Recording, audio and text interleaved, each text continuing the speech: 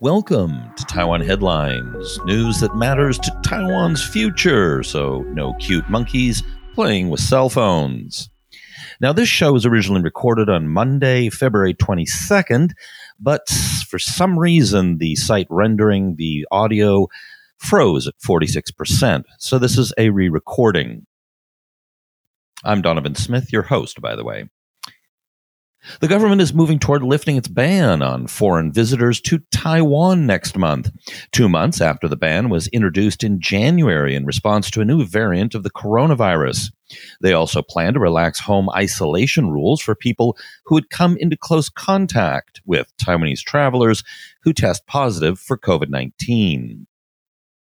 Starting as early March, all 332,000 medical personnel nationwide are to have priority access to COVID-19 vaccine shots.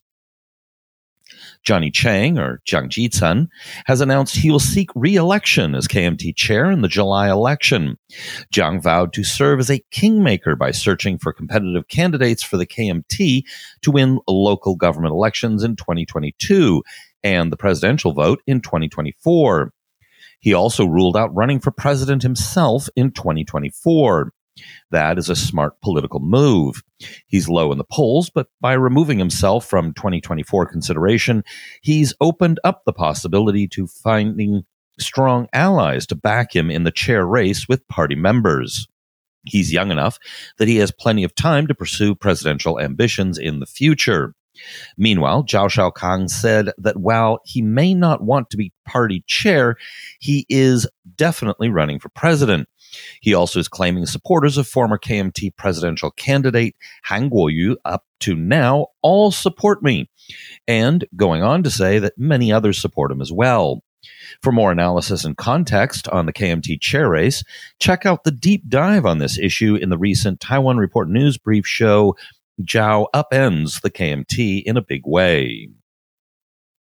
In a series of hypothetical matchups in the 2022 Taoyuan mayor race, an ET Today poll showed the DPP dominating the matchups with only one KMT candidate with a tiny lead over one other potential DPP candidate by less than 0.5%.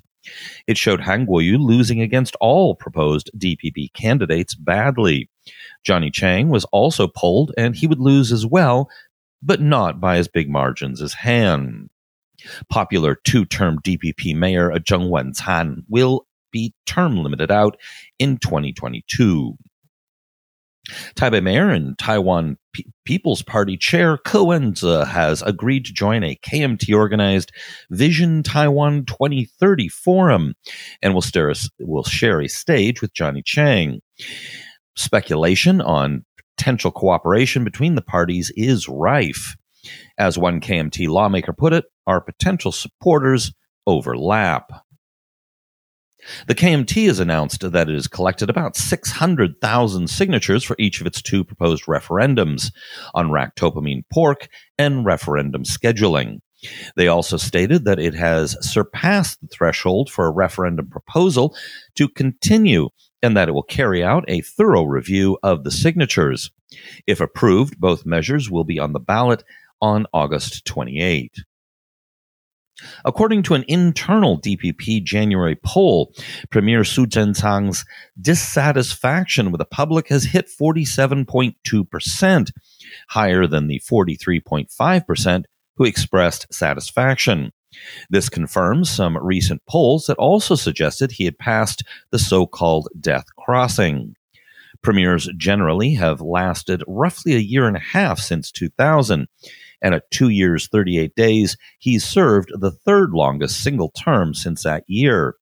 However, he also served well over a year in the same position under President Chen Shui-bian, making him number one since 2000 and the person to have held the position for the second longest length since martial law was lifted after Lian Zhan of the KMT.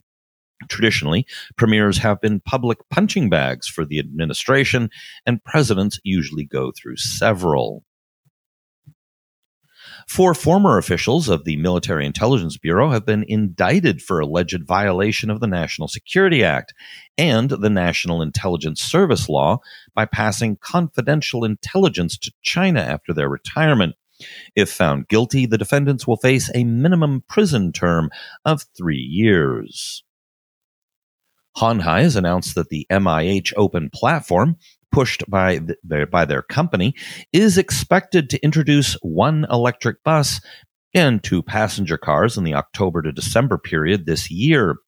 For more on this subject, check out the recent Taiwan Report news brief show, The World Grows Dependent on Taiwan's Tech Giants, which go into this in some depth.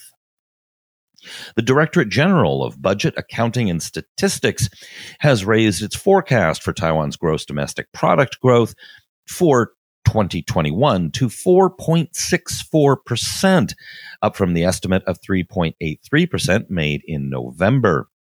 The government has also more than doubled its export forecast, but is warning that it will put pressure on the NT dollar to rise. All right, that's it for our show. Be sure to hit like and subscribe. If you're on YouTube, hit the notification bell.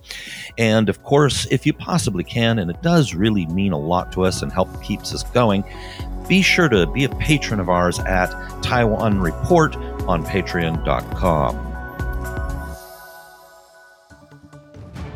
This has been brought to you by the Taiwan Report. For more content like this, become our patron at report.tw. 还有就是那个台湾狗啦，最喜欢我的台湾狗了。